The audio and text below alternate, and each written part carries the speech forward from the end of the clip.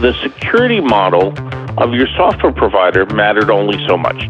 You needed to understand that the software developer wrote secure code, but other than that, there wasn't too much you needed to concern yourself with.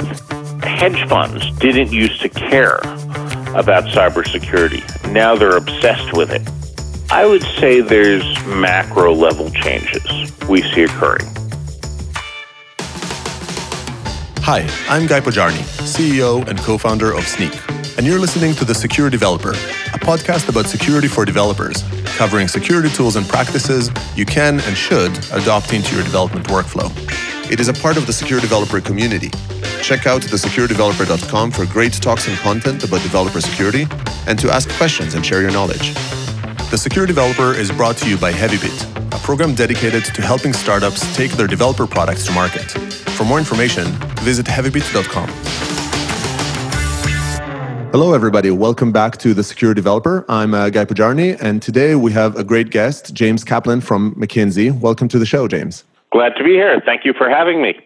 So, James, I know you're a partner at McKinsey, McKinsey & Company, I should say, and you're based in New York. You're, if I understand correctly, you're head up the sort of IT infrastructure and cybersecurity work over there. Can you tell us a little bit of context about what that means and maybe a bit of background about yourself so people can understand the context in which you're sort of providing us this great advice? Sure. I've been at McKinsey going on 20 years now. I'm one of the core partners in what we call McKinsey Technology. And as you mentioned, one of the leaders in our IT infrastructure and cybersecurity service lines. I spend the large majority of my time with important institutions in financial services and healthcare and manufacturing and high technology, thinking through and implementing strategies for getting the most out of their technology infrastructure and for best protecting the institution via cybersecurity programs. Okay, cool. And how did you get into this space in the first place? Like what happened prior to McKinsey? I was CTO of a startup many, many years ago in the 1990s, then went back to business school when I decided the startup was only going to go so far. And I got very, very interested in the telecommunications industry and eventually wound up at McKinsey doing work on telecommunications strategy and operations and technology. And as a result of that, I got pulled into some of the very earliest work back in 2001 that McKinsey did around consolidating technology infrastructure. And that was became very exciting to me because it was a complicated technology issue, complicated economic issue, complicated organizational issue, and utterly critical to the technology success of some very important institutions, especially large banks. And building a practice around that became a big part of my election platform as a partner at McKinsey. And then some number of years after I became a partner, we started to hear rumblings about cybersecurity. And I am someone who's always sort of curious and looking for the next issue. And so we launched a research effort to really get underneath the covers of cybersecurity as a strategic issue. And out of that, we created our cybersecurity service line, which became an avenue to help clients in some very interesting, exciting ways. We really built, a cadre of people who were excited to do that work and very capable in it, given some of their backgrounds.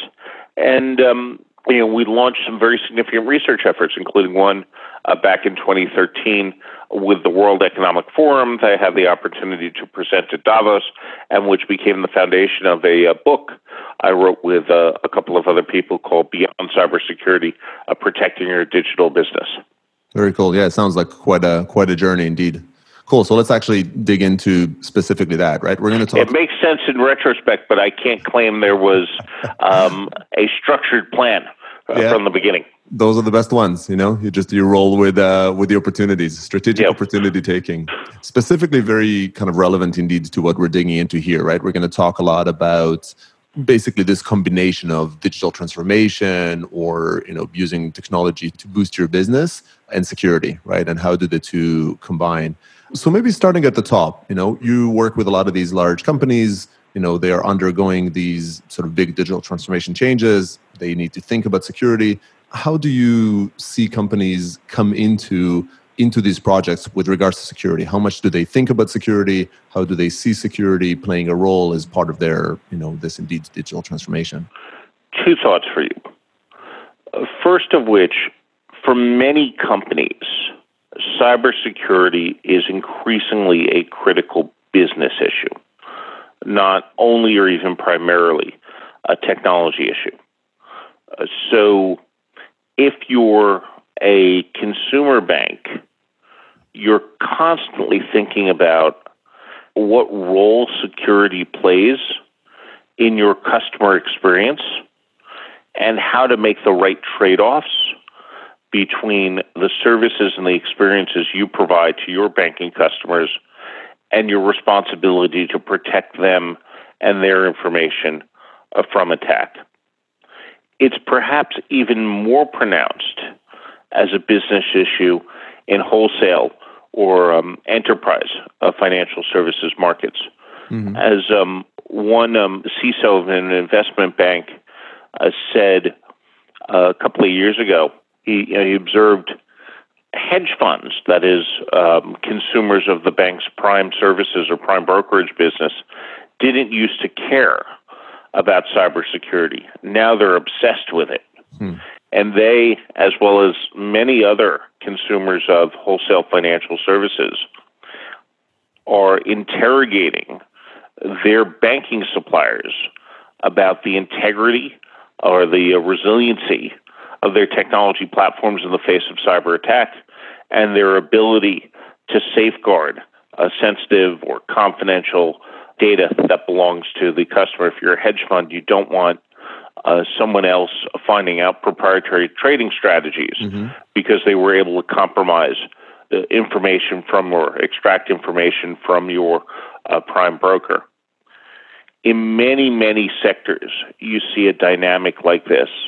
In enterprise group health insurance or in pharmacy benefits management, often the CISO is spending a material part of his or her time with the sales force speaking to large business customers because they want to understand if they're entrusting sensitive data from their employees about who's using which type of drug or who has which type of medical condition with another institution, precisely how that supplier is going to protect the data.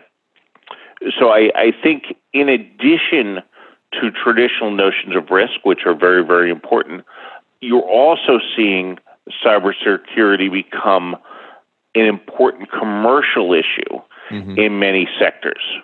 And a part of the conversation, especially in B2B markets, between suppliers and customers about the sensitivity of data and the use of data. Now, I'll admit that this does vary quite a bit by sector. There are some sectors where cybersecurity is utterly at the middle of the strategic discussion. Financial services, business services or business process outsourcing, technology outsourcing, software, especially as software providers move to a SaaS type of delivery models. Anything which provides critical infrastructure, any business which provides a critical infrastructure and many parts of the healthcare ecosystem. In contrast, if you have a company that does manufacturing of commodity products, then their cybersecurity might be a little bit less or somewhat less strategic. Yeah, very related to the data, right? Like the amount of data that they end up sort of containing and maybe as a result of that commercial pressure to demonstrate secure. Yeah, it's the amount and nature of the data they consume or take in from customers. And then also the criticality of technology to what might be described as core business processes. So if you speak to senior medical executives at a hospital chain, they will often tell you 5 years ago or 7 years ago or 10 years ago, the date varies. But at some point in the not too distant past, if they lost all their technology platforms, they could still run the hospital on clipboards, right? Mm-hmm. Now they'll say that's becoming all but impossible. Yeah. And a cyber attack driven disruption of technology systems, computerized physician order entry, for example, in a hospital network dramatically compromises a hospital's or set of hospitals' ability to fulfill its mission to its patients. And more and more businesses are like that. In healthcare, obviously in financial services, and in software. And now, when you bought software on premises, or you bought software to install it and run it yourself on premises, the security model of your software provider mattered only so much. You needed to understand that the software developer wrote secure code. Mm-hmm. But other than that, there wasn't too much you needed to concern yourself with. However, now if you're procuring software via a software as a service model, where the software provider runs and operates the software, that provider is now taking on much more of the security responsibility for you. They have to make sure there's a secure environment. They have to protect against insider threat. They have to configure the software in a secure way, and so forth. So you're much more dependent on that software provider from a security standpoint, and therefore you're very likely to have a much more stringent set of requirements, much more thoroughly interrogated for that software provider. Okay, so understood. This is the businesses are sort of increasingly acknowledging and kind of explicitly asked to kind of ensure these security practices, especially as they indeed kind of hold more data or operate more of the activities. When you go into indeed these sort of, you work with these large organizations, how do they currently, or if you will, pre-digital transformation, or in the areas that are a little bit less inclined to be less driven by technology versus this change, what type of change do they need to undergo? How coming along, you've acknowledged this importance of security, you kind of acknowledge digital needs, right, and the opportunities over here. How do the two combine? What are the big hitters on how does cybersecurity change? I would say there's a few characteristics of, for want of a better term, old school cybersecurity. Or sometimes we call this cybersecurity as a control function. Mm-hmm. It's fairly disconnected from the business and treated as something of a silo. That security is layered on top rather than designed in. Mm-hmm. So it's a series of technology controls put on top of or around technology platforms. In many cases, it's focused somewhat more on the perimeter rather than on the individual business and technology assets. Mm-hmm. And it's what I would call ticket-driven, which is if the business or the rest of the technology function needs something from security, they make a request, and at some point in the future, the security team fulfills that request having responded to a ticket in an IT service management system. So if you need a vulnerability scan of an application, you put in a request to security. Several days later or a week later or 2 weeks later, they will come back to you and say, we've done a penetration test, we've done a vulnerability scan, here's the issue, or here's the set of issues or not. Or, if you're earlier in the process, if you're thinking of implementing a new application, you say, we've written this application or we've architected this application.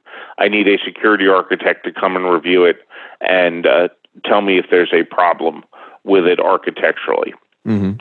In combination, this model has been suboptimal in several ways. One, because of the absence of a connection to the business, it did not or has not focused protections on the most important business risks and information assets. Second, it creates complexity in the environment. It procures more and more controls, which add cost, which sometimes can degrade performance, and which can create compatibility issues. And it's slow, right? The business has increasing expectations about speed. Developers want to do things quickly, and then bam, they have to make a request on security and wait for security to get back to them. Yeah. And then finally, I'll note it utterly breaks in the face of many of the evolutions expected of enterprise IT. It is designed around a waterfall on-premise model, and the combination of DevOps, cloud, analytics, RPA, all disrupt this traditional security model in a fairly substantial way. Yeah, I fully agree. It's all about the continuous process, and the continuous process just doesn't leave room for gates. You don't stop to do X, Y, Z for the most part. You're continuous. You continue to run, and indeed just does not fit that model. How do you see them then adapt? So this is the need. I fully agree with you, around just the need to transform. Potentially has never really been a great idea to have security be outside the business, but just becoming increasingly not viable. How do the orgs change? Specifically, do you see the cybersecurity groups change their location within the org structure? How do they embed themselves better then? I would say there's 3 macro level changes we see occurring. The first of which is much more granular and analytic risk management. So this implies developing relationships with the business to identify what is and isn't important, being able to understand and quantify where the vulnerabilities are, making in a structured, quantitative way, making decisions about where the institution can most effectively, quote unquote, buy down the risk. And tracking that in a very systematic, analytical way. The second is deeply integrating security into the business value chain. And this includes building the right connections between the security, IT, product development, marketing, customer care to create a holistic experience for customers that feels both secure and convenient. This means being able to articulate the company's security value proposition to their enterprise customers, and in many cases, building security into the sales motion and sales process. For anybody who's making any sort of technology or physical product, it means taking an integrated view of potential security flaws across operational technology and information technology, because for many companies, a technology product or a technology-enabled product is now an endpoint or a node on the enterprise network. It means building the capabilities to have visibility into configuration issues and potential attacks on the operational technology that runs a manufacturing process. And it means really interrogating suppliers about how they are safeguarding, a company's data and potentially contributing to risk or not. And the third part is creating security that will enable a digital set of technology delivery capabilities. So this includes building security into agile delivery processes and thinking about who on the Scrum team is going to be the security champion. It includes building the automation and the services that enable companies to make use of cloud in a secure way. And in many cases, it involves transitioning security itself from having a ticket-driven model to what I call an API-driven model, building agile security capabilities So we think of security as less a bureaucratic set of responses to requests and more the construction of a set of highly automated services around identity and access management or vulnerability scanning or secure configuration in the public cloud that developers and Scrum teams can call via a set of APIs, which has the twin benefits of being much more agile and ensuring that many things get done the right way, the secure way, the first time. It makes it harder to do the wrong thing. You also asked about organization. I would suggest to you this is an issue of operating model. It's an issue of capabilities. It's an issue of relationships and credibility with the appropriate and important folks in the business and in the rest of the technology organization. It's a question of how the security organization organizes itself. For example, will it create Scrum teams? I would suggest to you that where does the CISO report may be among the least important parts of the discussion, which is to say I got to this debate on LinkedIn yesterday. There are various people who believe the CISO has to report to the CEO, the CISO has to report to should report to the CRO. And at the end of the day, outside technology companies and enterprise consumers of technologies, banks, healthcare companies, manufacturers, what have you, the overwhelming majority of CISOs report to the CIO and will continue to do so for the foreseeable future. And that's just fine. And in fact, many of the most effective CISOs I have known have reported either to the CIO or the head of operations and technology, and that has not prevented them from having an independent channel to the board, having very deep and consultative relationships with senior business executives and BU heads. In fact, you could argue some of the changes that I described a minute ago imply an increasing degree of integration between security and the rest of the technology function, in the sense that, for example, infrastructure is thinking about how to become agile, and many heads of infrastructure are thinking about, should they pivot their organizations to become one much more dominated by Scrum teams that are automating infrastructure services rather than, quote unquote, killing tickets. That's a very parallel set of activities as the one I described potentially happening in security. I will acknowledge the considerations are slightly different or somewhat different for technology companies. I think, obviously a technology company doesn't have a traditional CIO that handles all the technology in the given institution, and you can make a good case that for a SaaS provider or for a hardware manufacturer or even an IT services provider that the CISO is an even more senior role than it is at some enterprises, and perhaps I think increasing you'll see the CISO reporting to the CEO for those types of enterprises because technology is even more so everything they do compared to some of their customers.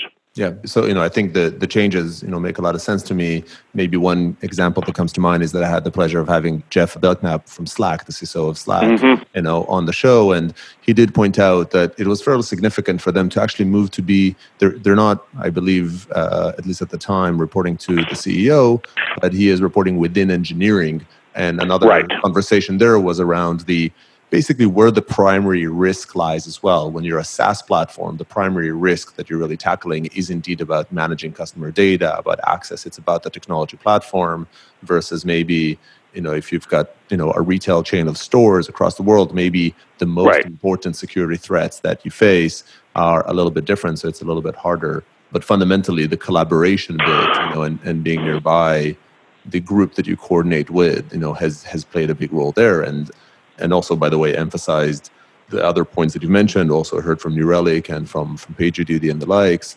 about indeed APIs or security teams being service providers Exactly. to the rest of the organizations versus being, a naysayer, a blocker. They need to help the business thrive. So all of the least effective security organizations I've observed have seen themselves as policy shops, that the CISO and his minions or her minions make a series of pronouncements from on high, which they deliver to various parts of the business, to leaving the other parts of the business to figure out how to achieve adherence.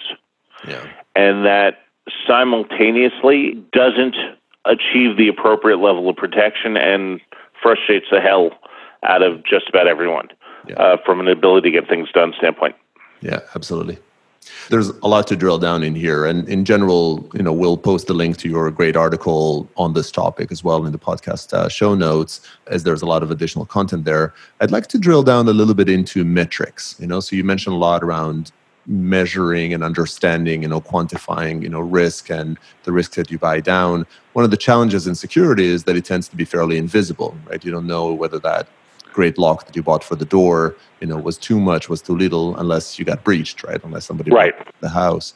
And there's in many cases a counterintuitive dynamic around metrics in cybersecurity that is, if you see more issues, that may be the result of increasing your capability to find those issues rather than the fact that risk is fundamentally increasing. Very well said. At Snyk, we deal with known vulnerabilities and open source components. And oftentimes there's this perception that when you see a library or a framework that have a lot of vulnerabilities disclosed on it, you think of it as one that is less secure, when oftentimes the reality is precisely the opposite. Hence, it's well informed. How do you see organizations quantify cybersecurity risk? What are your recommendations around trying to measure this abstract entity? I tend to be a skeptic of top-down risk appetite statements because I don't believe they're measurable. They have these risk appetites. We will take all inappropriate measures to protect critical business data. It's a hard thing to measure against. Mm-hmm. And in effect, I think you manage your risk appetite by something of an inductive process. There's a set of risks we have. For $50 million, we could address this set of risks. For an incremental $25 million, for a total of $75 million, we can address this other set of risks in addition. And I think that type of discussion tends to be reasonably effective with business managers. You give them choices, and via that set of choices, you inductively arrive at an implicit risk appetite.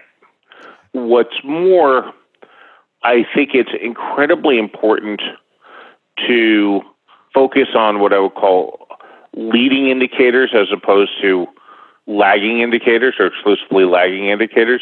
Mm-hmm. I think some management teams fixate on number of attacks, number of breaches, number of incidents, all of which I would describe as lagging indicators. Leading indicators are indications of levels of vulnerability in the environment and therefore something you can do something about. Mm-hmm.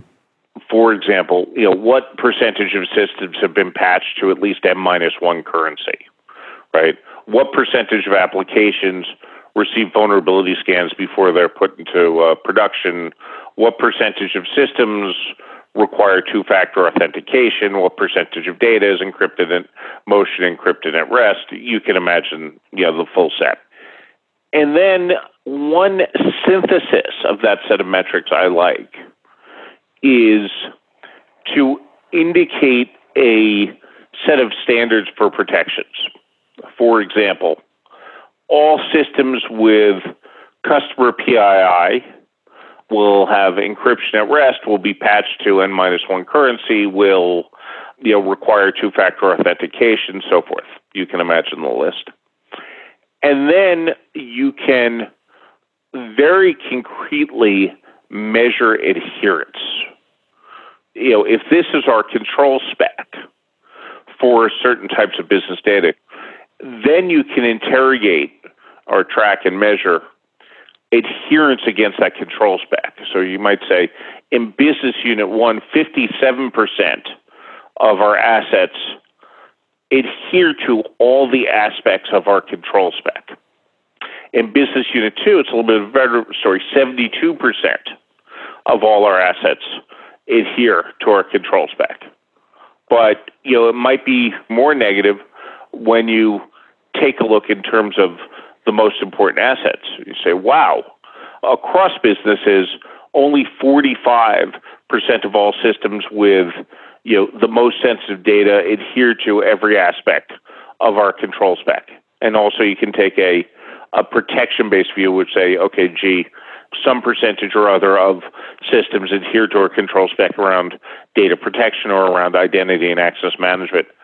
And that has a couple of benefits. First of which, it takes into account the fact that most breaches, or at least most problems I've seen, stem from an absence of adherence to standards, not because the standard wasn't stringent enough. Mm-hmm. And then second, there's always a backlog of things to be fixed. Any CISO is going to be talking to the business unit CIO. There's a list of things that's longer than can possibly done in the short term. So one CISO from a bank told us that remediating the known items would, in effect, consume all the bank's application development capability for the next 2 years, right? Yeah. So taking this type of view around adherence to specification, particularly for the most important information assets, can be an incredibly powerful way of structuring a conversation with the business unit CIO and localizing the most important things to address. And who do you see applying the adherence?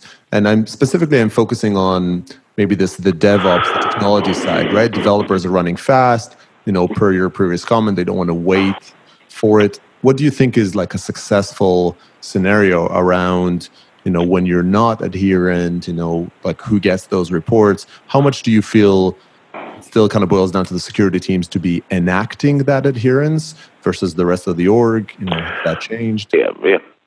At the end of the day, adherence is an incredibly business unit specific issue, right?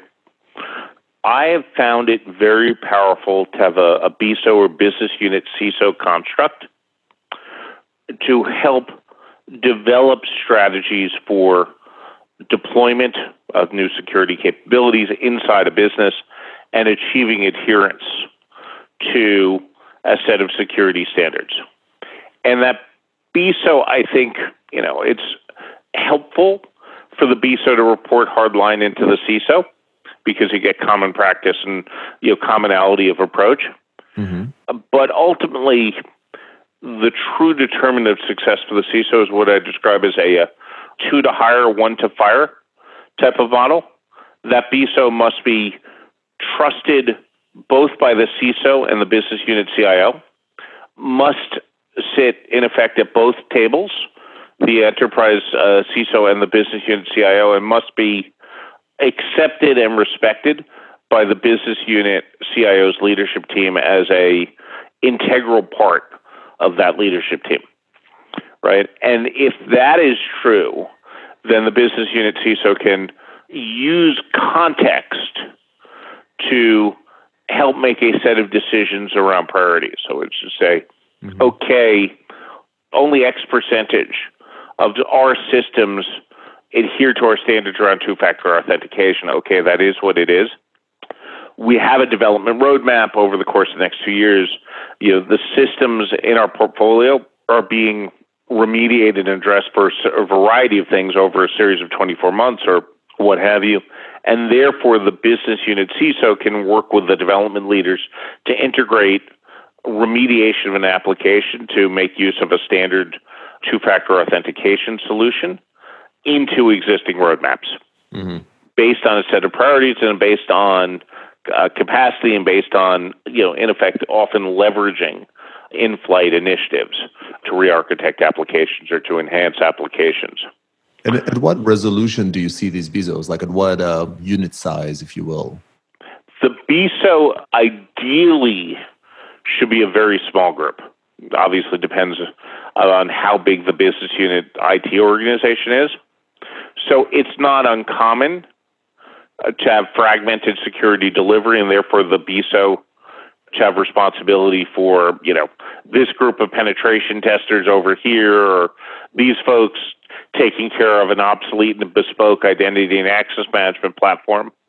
That may be necessary in the interim state, but I would suggest to you that ultimately there should be a highly standardized set of security services that are provided via the center. There's no need to have multiple capabilities to do vulnerability scanning or multiple capabilities to do encryption at motion. Those should be enterprise services, and the BISO should be a very strategic function, thinking about integration with a business's business priorities and technology roadmap and application portfolio and so forth.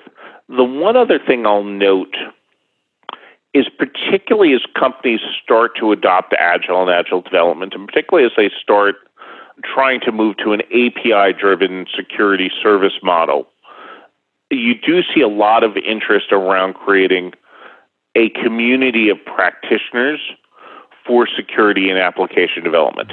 The security champions. Exactly, yeah. Some people call them security champions. So on every Scrum team, there's somebody who doesn't report to the CISO, is not an incremental person, but who has the responsibility of understanding the security services that are available and how to consume them in an effective way.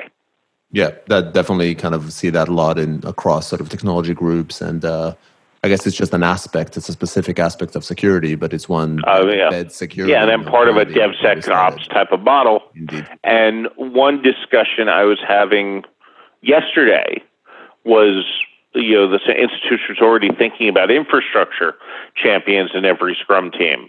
And the question is, okay, do you have a security champion and infrastructure champion, or is the infrastructure champion the same person as the security champion? And, I think there'll be a lot of experimentation and multiple routes to success around, the specific instantiation at each individual institution. Yeah, for sure. James, this has been fascinating, and I've got maybe a dozen more questions for it, but I think we're running out of time. Before I let you go, can you just say a couple of words about, if people want more of your kind of, great insights and perspectives here, how do they find you or kind of relevant group in McKinsey?